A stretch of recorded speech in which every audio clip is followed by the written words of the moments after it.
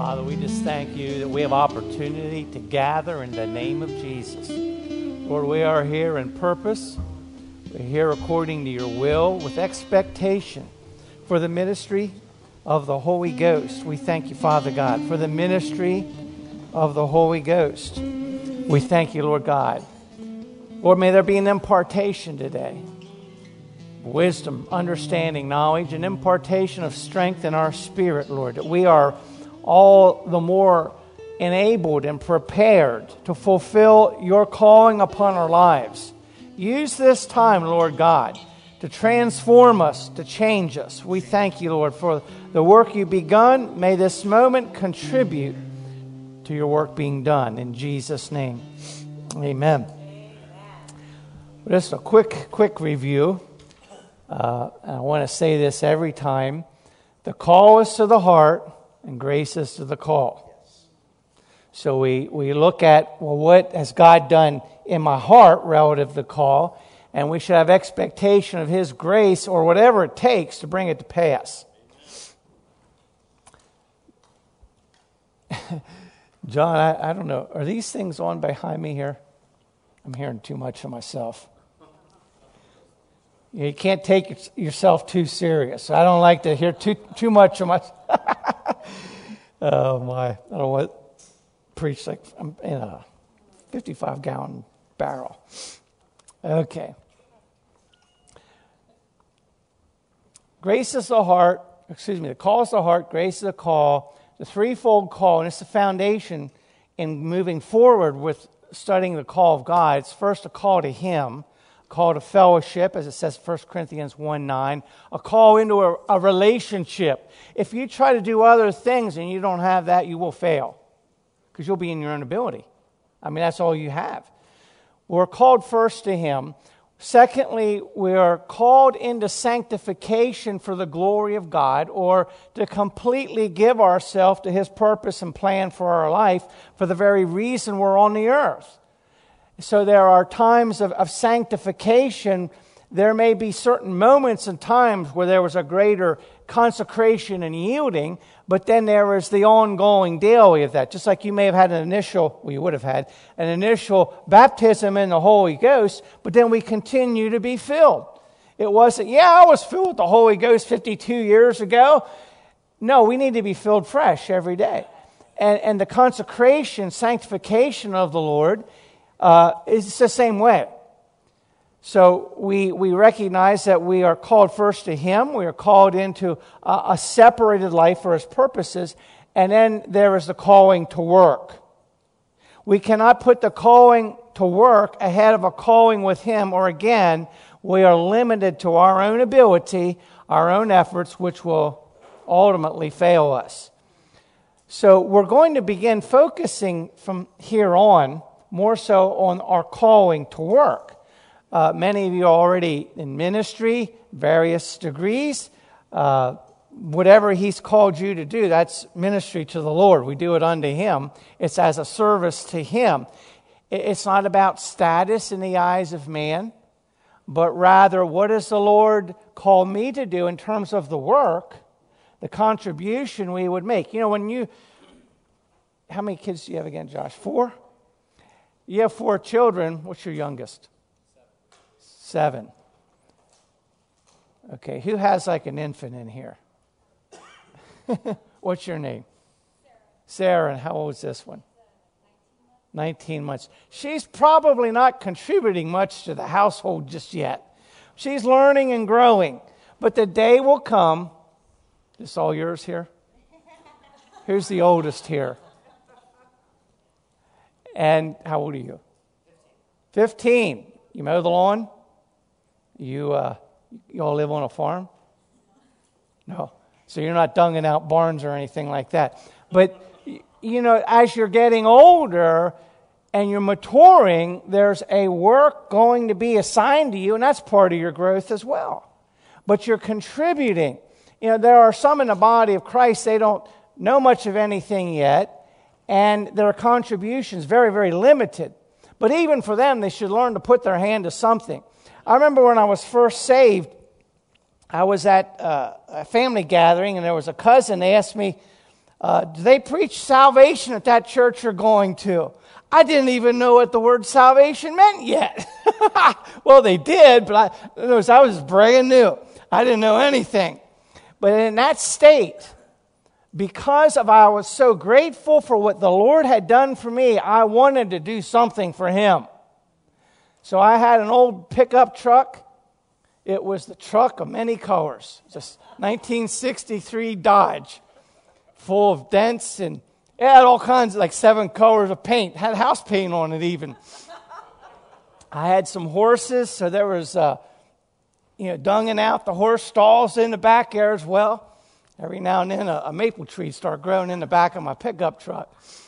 And, the little seeds flop down. I don't fit into New York. I'm a Pennsylvania boy. But I wanted to do something for the Lord. I had a strong back, did masonry work in a pickup truck. Now, I started going to this large charismatic church. And there was a lot of young people, and they'd always be moving. There was a lot of young single girls, and they always had a 3rd-floor apartment with a big upright piano. And the challenge was how to get it down the steps without putting holes in the walls. Because you have those old apartment buildings, and the steps are real, it's narrow, and narrow steps and narrow passageway.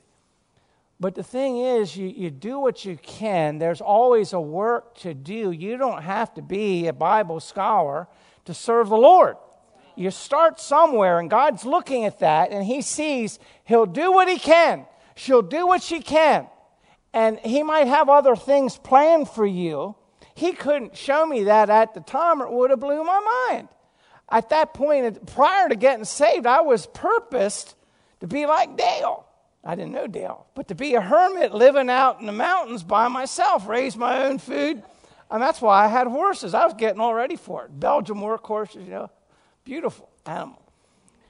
And I came to realize that the same devils tormenting me and the sin that was in me would just be with me out there.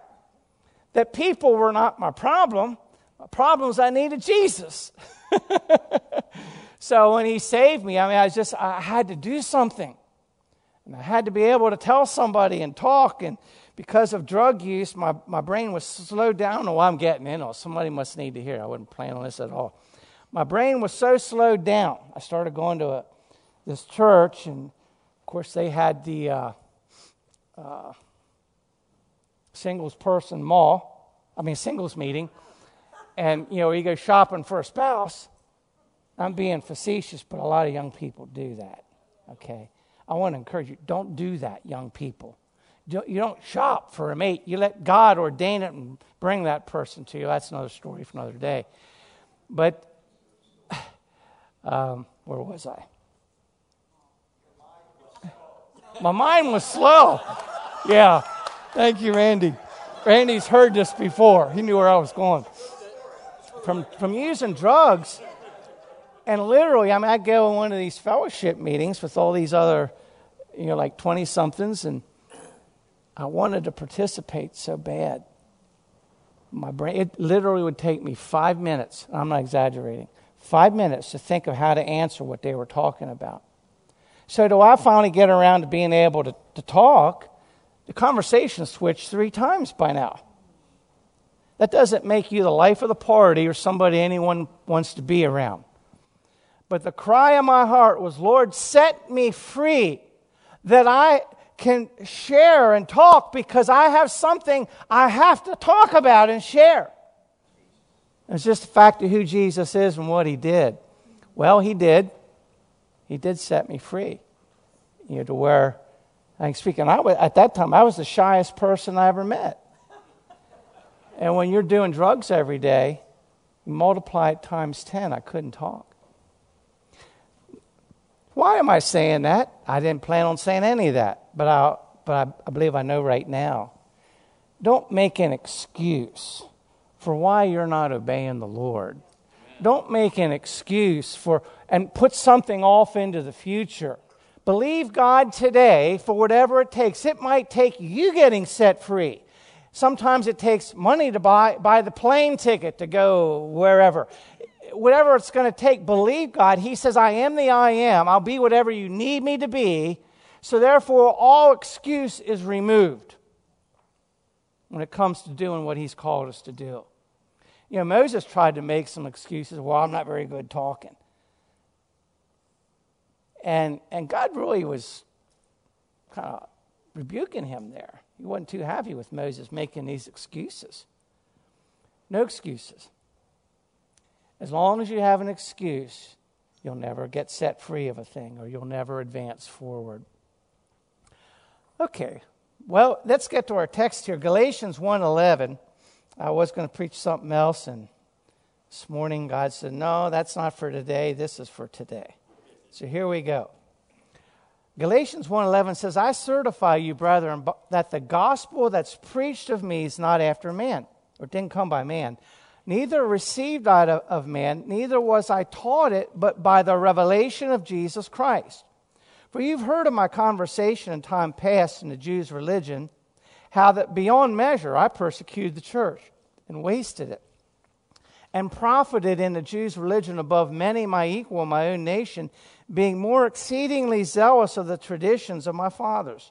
But when it pleased God, who separated me from my mother's womb and called me by his grace to reveal his Son in me, that I might preach him among the heathen.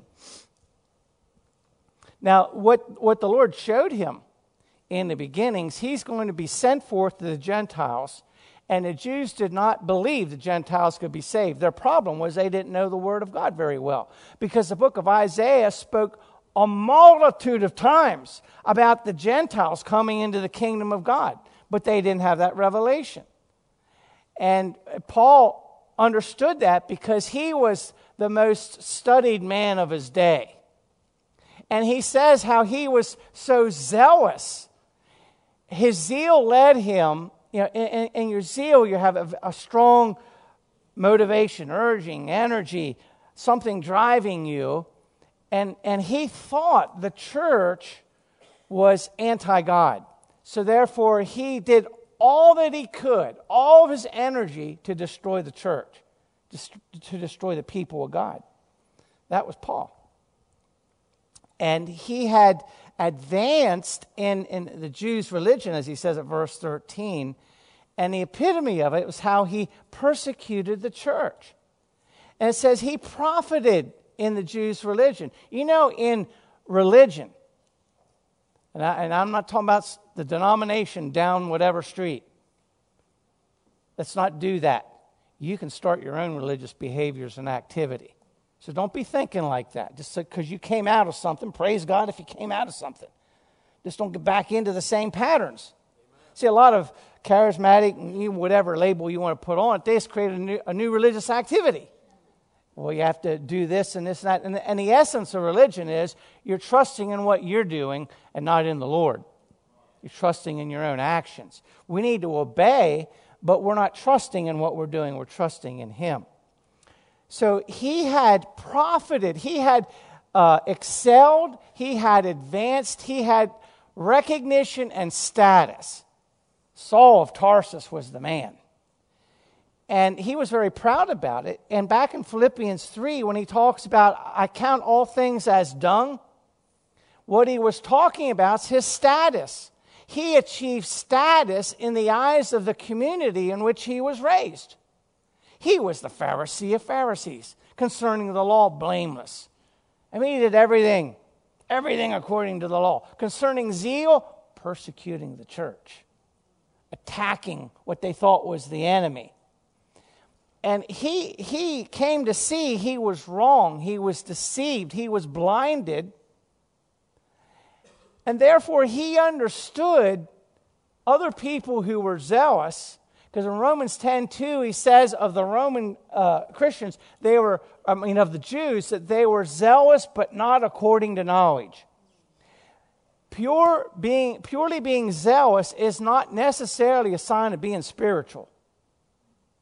If you have zeal but it's not according to knowledge, you're zealous about the wrong thing. Now, I enjoy sports, and my team's the Eagles. They won 2 years ago. I mean, all these years, he would tease me and say how the Steelers would win, and the Eagles. We have these private jokes that go public. And but anyway, there's people get zealous. I mean, they're so zealous about their sports. And what's good, they're zealous, but they're not zealous according to knowledge. And it's like that with so many things. Some people love, say, motorcycles. They're zealous about their motorcycles. They're zealous about music, but not according to the knowledge of God. You can have a zeal for anything. That in itself is not spiritual. And there was somewhat of a move like 20 years ago or so where people were exalting being zealous toward the Lord above just knowing Him. That'll always pass away. That stuff passed away. What are you left with? You're left with the revelation of Christ that you have. That's what's going to sustain you, with the word of the Lord in your life. Well, Paul's saying he had excelled. He had put himself in, but he came to understand that the status he gained was worthless. And there in Philippians 3, he's saying, I just want to know Him. Or back to the calling to Him versus a calling to a place of status. And I'm bringing this word up about status in saying there is a lot of that in the body of Christ, even circles we run in. I'm not talking about any of you, but I'm saying a lot of ministry, they get into the status of it. Well, who has the wildest prophecy, the biggest miracle, the most numbers? And that will always end up with destruction because it is rooted in pride. And God will not continue to bless someone when man begins to exalt himself. So I'm just tossing that warning out to us. We judge ourselves in these things. We don't ever want to get caught in that. Now, if someone appreciates you and they say thank you, you bless me, well, that's okay. Just say, praise the Lord, thank you, I'm glad that you were blessed. But that doesn't make us who we are, nor should we be seeking that. Our seeking, that has to already be established in, I'm called to sanctification for the glory of God. My whole being is to glorify Him, and that which He would do through me is for that purpose. Okay, well, he says here, he received this gospel by revelation. He received it by revelation. And the call of God is based on a revelation from the Lord Jesus Christ. He is revealing to you, first Himself, but then He reveals that which He would have you to do. We do not emulate someone else. In Galatians 5, that's one of the works of the flesh. You cannot say, well, I'm going to just do what Dale's doing. See, how did you do that? I want to do that. When people do that, they're usually wanting either the fruit or the respect that someone else is getting for their obedience.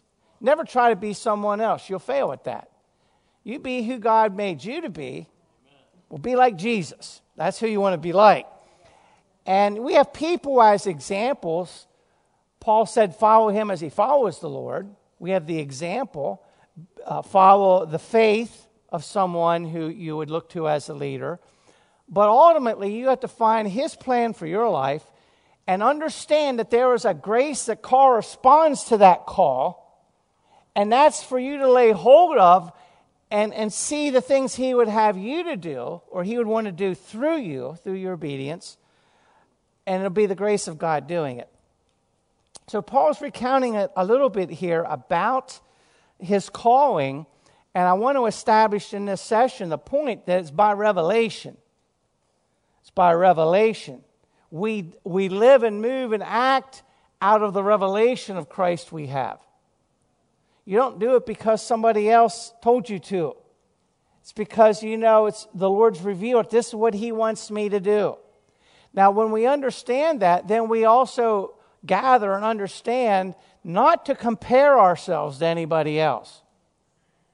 Many times people will feel better about themselves by picking someone, well, I'm not like that drug addict. I'm not like that thief. I'm better than this ministry gift. God doesn't want us doing that. You just fulfill what he has for you to do. Now, I want to jump forward here in the book of Acts. And there's 3 different accounts of Paul's initial encounter with Jesus and his calling. And I want to go to Acts 22 as he's recounting it. In all 3 times, he shares the same thing that he encountered the Lord on the road to Damascus. He got struck down off his high horse. There's a lot of expressions we have that come out of the Bible. Holy cow! Well, that's back in Exodus. They built a holy cow. Falling off the high horse. Well, that's the Apostle Paul. I saw Saul of Tarsus at that time. But he encounters the Lord, and he tells that part the same. But then with each account, there's some things in the different ones where he tells something he didn't tell in the other one. That sounds like you, Dale. I hear certain stories, and then I'll hear, oh, yeah, and there was this part over here. Now, that doesn't mean the other time I heard it was anything wrong. It's just you remembered another part of the story, or it became relevant by the Spirit. So I'll use him as an example with that. Sometimes people, they think, well, there's like a discrepancy in the Scripture.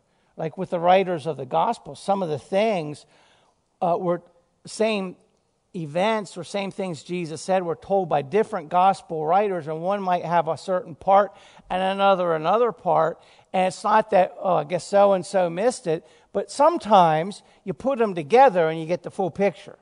One in particular was the centurion and his servant being healed, but I'm not going to go there now. I'll just plant that little seed give you something to do tonight when you're laying there on your bed. Okay. Well, in Psalm 22, he encounters the Lord. He says, Lord, what would you have me to do? That is always the reflexive response of meeting the authority of God. He met the Lord, and his initial reflex is, what would you have me to do? There was a conviction came upon him. He said, who are you, Lord? And his immediate response, what would you have me to do? And the Lord says, go to Damascus, it'll be told you what to do. Sometimes we come into this state of mind where I need to know what to do. We become very uncomfortable when we don't know what to do. Well, guess what? There's a lot of times in life you don't know what to do. Don't be afraid of that. Sometimes there's things I don't understand the word, and someone asks me, I'll just say, I don't know. Sometimes people feel they have to have the answers to everything. I don't know everything. Do you know everything, Dale? Sometimes you just say, I don't know, but I'll find out. I'm going to seek the Lord. And it might be that same day, and it might be 20 years later the revelation comes. Well, sometimes you don't know what to do. And the supernatural gift of the word of wisdom is God telling you what to do. I know certain favorite preachers teach that speaking about the future, but I don't see it.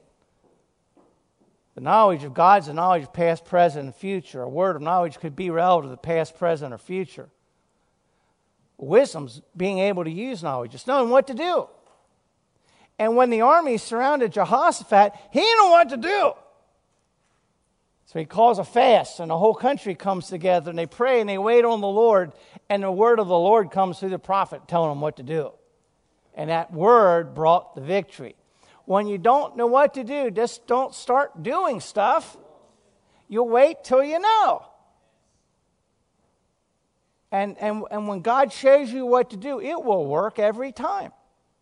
It'll be that which you need.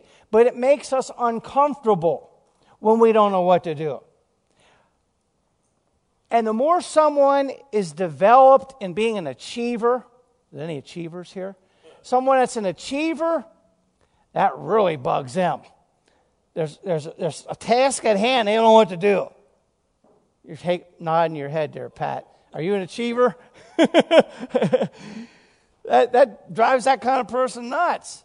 And the thing, you have to restrain yourself that you just don't do your first impulse, but you find out what's God saying about this. And there's a discipline on something that's good in you. That's good if you're an achiever. I mean, if it's used for God and you're not out ahead of him.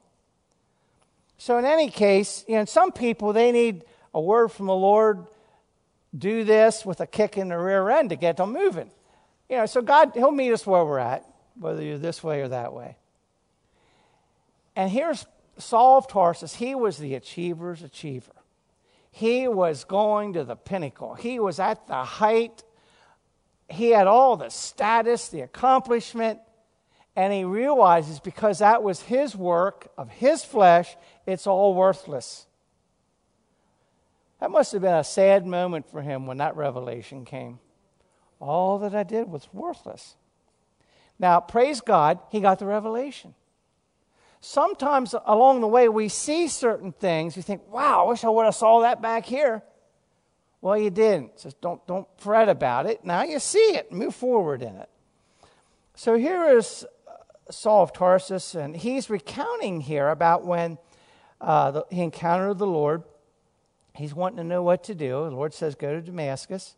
He's blinded. Ananias is sent by the Lord to him.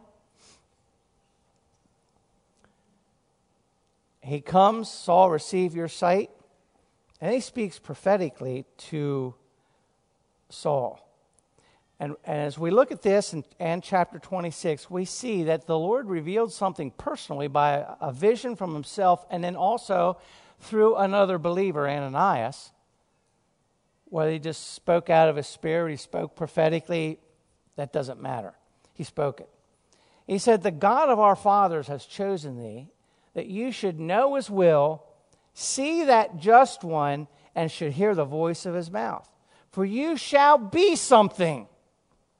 God makes us in to the man or woman he wants us to be to do his will. You don't just jump right in. He develops you. He makes you into that person. It's a process. Brother Watchman Nee said, it takes 10 to 20 years, no, this is just his experience, 10 to 20 years for God to make a workman. We call them leaders. He called them workmen. 10 to 20 years. There's a lot of death to the flesh and revelation knowledge needs to come and growth in our inner man. There's a lot has to happen. But he's working on it. He's saying God's chosen you to know his will, see the just one, and hear his voice. Now, the older I get, the more I like simple. Give it to me simple. I just get more that way. I don't know if you guys are like that, but just more, the more simple, the better. Life's complicated enough without me adding to it. Make it simple. That should always be a first approach when you're reading the Word. Don't read into every little thing. See the simplicity of what God's saying first. Start there. Then he can add to it. He can enlighten you more. But the simple of it is, I'm calling you, Paul, that you would know the will of God, you would see him, and you would hear him. And out of that, you will become something. Your ministry that I'm calling you to will come out of the simplicity of that. So Paul continued to seek the will of God, and more than anyone else, he brought forth a revelation of the plan of God for his church, especially like the Ephesian epistle. When I'm reading that, that's my favorite one. Right now, it's the book of Acts, because I'm reading out of the Word, okay, if you caught my humor there. But he brought forth the revelation of the plan of God. It's very important because we need to see the big work and then see where we fit in it, the work that's going on in you. Otherwise, you'll begin to think you're too important or too big. We need to see the work he's doing in us, the work he's doing in the church, the work he's doing in, as we branch out, the work he's doing over the whole earth. And the Bible goes from the beginning to the end. We see the end. We see work that's going to be done, some of it. So he's saying he's going to reveal the plans and purposes of God to you, and you need to see the just one, to see Jesus. Where do we see him? Oh, he might walk in the hospital room and touch you, or walk into your bedroom and speak to you. I always like to hear those kind of stories. But that's the rarity. That's the exception. The norm is you see him in the Word. And the Apostle Paul, he knew the Old Testament prophets like nobody's business. And the Lord revealed himself in the Word. Anyone who says, oh, the Old Testament's not for today is a fool, don't listen to him anymore. Oh, but they're a great Bible teacher. No, they aren't. To embrace that thinking, you have to chuck out the Apostle Paul's ministry. Because he quotes from Isaiah and Jeremiah. He quotes from all of them over and over and over again and brings the revelation of Christ out of those scriptures. Now, I'm saying this for a reason. I'm not saying this to bust. I'm saying this for a reason. When we get into the Bible, we look for Jesus. I was in Nigeria, well, a number of times, but it was maybe around 95 or somewhere around there. And Brother Ema used to take me around. There would always be an afternoon we would tour whatever's under construction and all that. And we were touring like a new place, and they had a children's school there. And I'm sitting with some principals and whoever's key leaders involved with it. And we're sitting in a little room, and they give me a warm Coke. I don't drink Coke, but I especially don't like it warm. You know, it's air temp, 95 degrees. And so we're sitting there, and the head principal lady, she says, I have a question for you. I said, well, sure. She said, how do you read your Bible? How do I read my Bible? No one ever asked me that. I never thought about it before. How do I read my Bible? I said, what do you mean, how do I read my Bible? She said, well, you see things we don't see. Well, I didn't realize that. I thought about it. I said, I read my Bible looking for Jesus and a revelation of the heart and character of God. And I realized they read the Bible looking for the power of God, because it was a very difficult place to live. If you don't have the power of God, you're not going to survive there. I mean, it's a fight just to buy a pineapple. Someone's going to try and hustle you and steal from you and everything else. You need the power of God there. So they were reading the Word looking for that. I was reading the Word just looking to see the Jesus that I know that saved me and to see His heart. So I could, she's saying, you read the same thing we're reading, but you see something we don't see. So I'm going to ask you this question. Somebody asked Jesus, how do you read your Bible? Or Jesus asked them that, I guess it was. How do you read your Bible? Sometimes you could have a preacher reading the Bible looking for a message. Don't do that. Don't do that. Read the Bible looking to see Him. Because He's there on every page. Just look for Him. Look to see Him. And He will reveal Himself. Paul received the calling by revelation. He received the gospel of grace by revelation. He received that which he would need to enable him to fulfill the call by revelation. And he's saying, the Spirit of God through Ananias to Saul of Tarsus, who later became Paul, he says, God's chosen you to know His will and to see that just one. Acts 2:17 says, the young men will see visions, the old men will dream dreams. And that seeing visions there is to see what is, to see Christ in the Word of God, to see what is, because that's the basis of your faith. As you mature, become an old man, you begin to dream of the future. You dream of something being done for the kingdom of God. You don't start out there. You start out beginning to see Jesus for who He is. And you love Him because He first loved you. You have faith because you see what He has done and who He is. And on we go. Everything comes out of that revelation of Christ. So we begin when we're starting out, seeing him for who he is. And then he begins to birth the dream, and the use of the word, the dream of the future, the dream of something being done for the kingdom of God, for nations being saved, or whatever it might be. Your street corner getting saved, whatever it is. And you should hear the voice of his mouth. To learn to listen and hear his voice. Here's the call of God, simple. Here's like a secret of success. You put that on a book cover and you'll sell.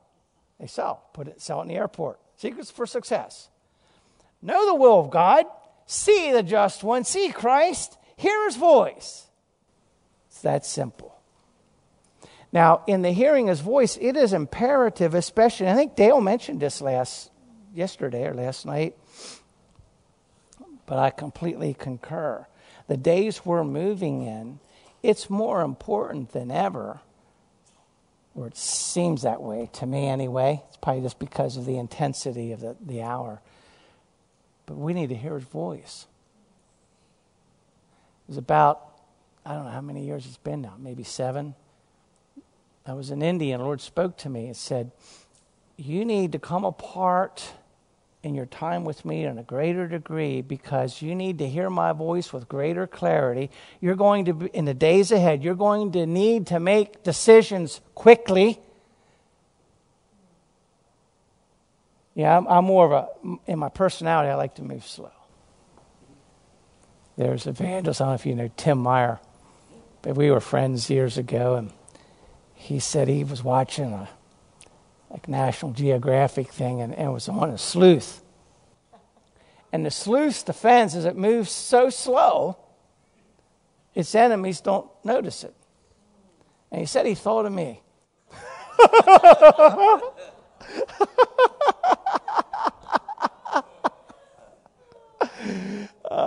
You got to be able to laugh at yourself now and then.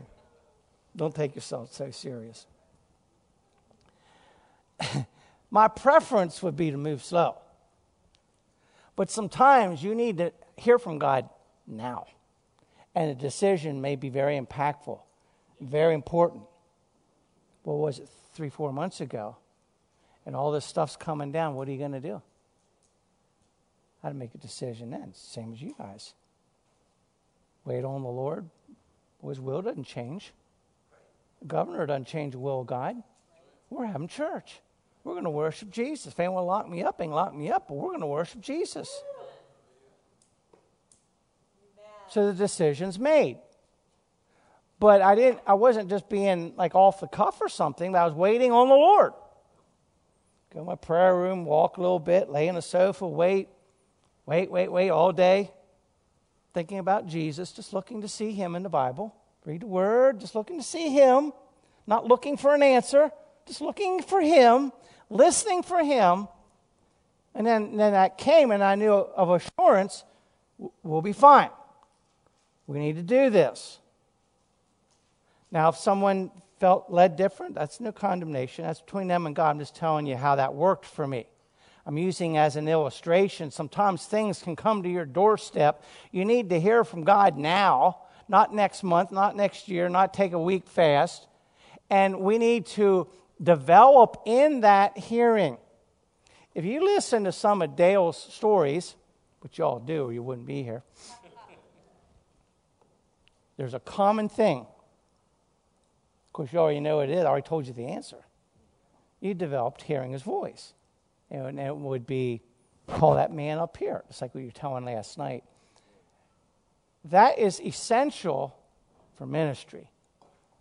Not to flow like he does, but whatever God would have you to do. We must hear his voice. We must know it's him, because when it gets tested, and it will, the only thing you can stand on is you know God spoke to you. We live by every preceding word from the mouth of God. Let me flash over here Isaiah 50, verse 4 for a moment. I want to speak just a little bit here about the hearing part of it. It says here, the Lord God gives me the tongue of the learned, that I should know how to speak a word in season. To him that's weary, We shouldn't just talk, be quick to hear, slow to speak. James 1:19. He wakens morning by morning, he wakens my ear to hear as the learned. Something that it's my practice now. I wake up early. I mean, I'm an early riser person. But I wake up and I don't get up. I'll wake up and just lay there for like half hour, hour and a half. I just lay and listen. It's great. Now, you need to go to bed with nothing really on your mind. In other words, you pray, you cast all your care on the Lord, you go to sleep in peace, you wake up in peace. You sleep in peace, you wake up.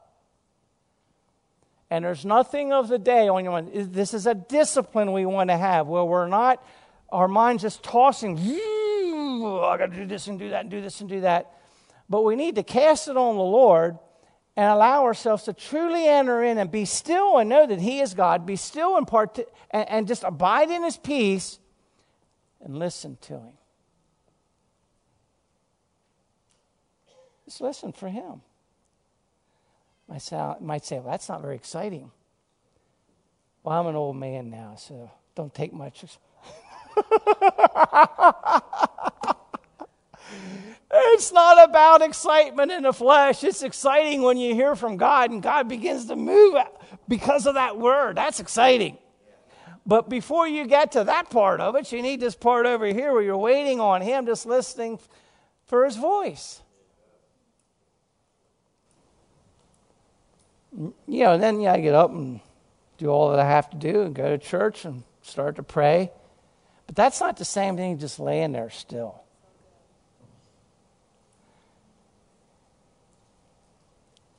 It's not a good thing to push in life. Push. You go to sleep exhausted and you need alarm clocks to get you up. Now, again, no condemnation. There's some people that's, for whatever reason, a struggle. But I'm just laying out to you there's a better way. The better way is just go to bed a little bit earlier. And wake up when you're done. A lot of times I'll wake up and say, Lord, I'm just before the Lord. Should I get up or should I close my eyes and sleep some more? I don't have to get out of bed at any certain time. I'll wake up plenty early. Sometimes I'll feel in my spirit, you need more rest. And sometimes it's like, no, that's done now. We'll expect to hear His voice. But there's a positioning that needs to happen for this. We have to be very careful when it comes to seeing visions, hearing His voice, that we don't allow our imagination to get into it, because that's where a lot of believers get into some error. They're imagining certain things. Don't force anything. Don't try to make it happen. If we all close our eyes right now, and don't do this, we could imagine we're at the beach. We could see it. Is that a vision from God? No, it's not a vision from God. And now I think about that word again. Back in the early 80s, the word vision was all the rage. You went to any leadership meetings, you heard it everywhere. And that was good. But one of the things that came out of that, there wasn't a proper presentation or handling, and people began to think that a vision is you thinking something up, you setting a goal and making a whole goal list. That's not a vision from God.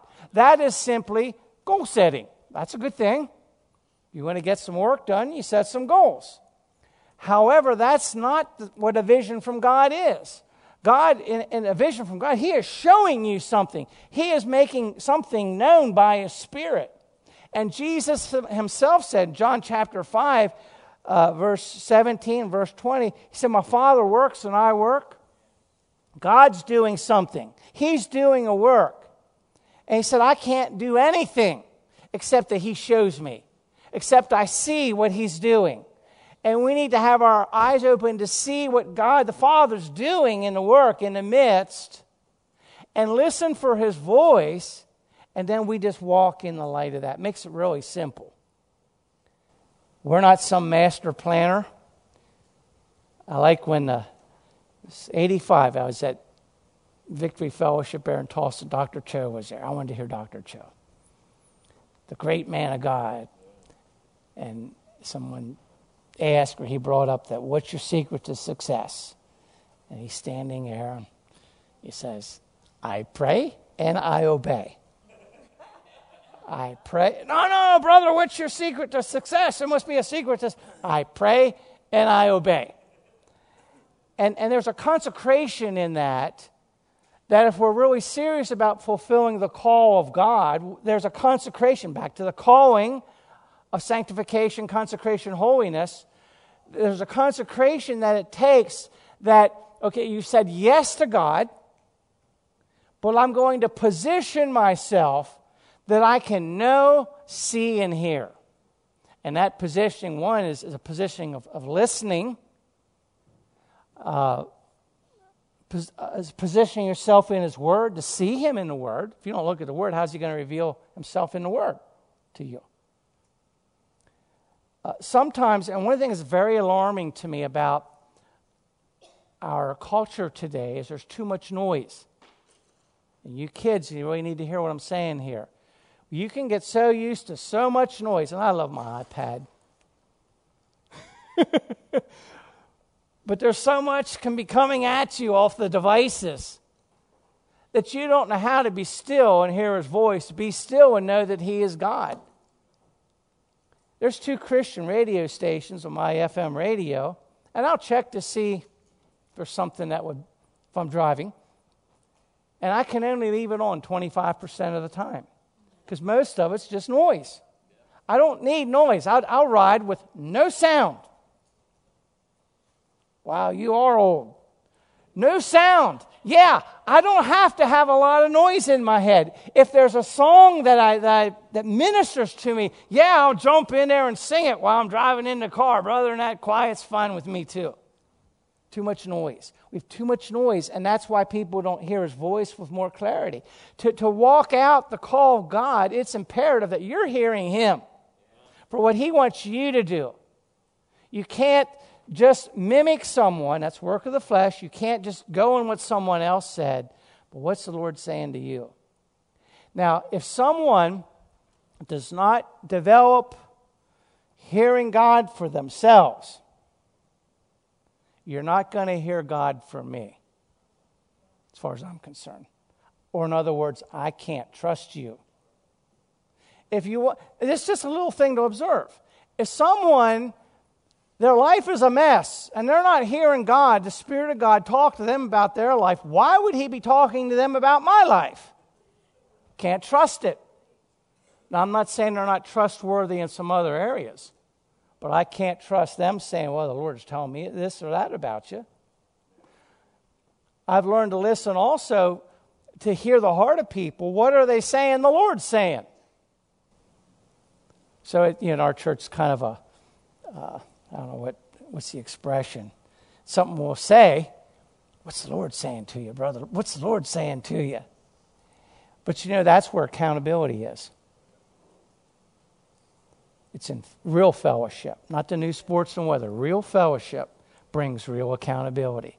Because when someone says, the Lord spoke to me, He's called me to stand beside you, pastor. He's called me to serve in this area. They know me. They're around me for a while. I'm going to say, what happened to what you said, God said?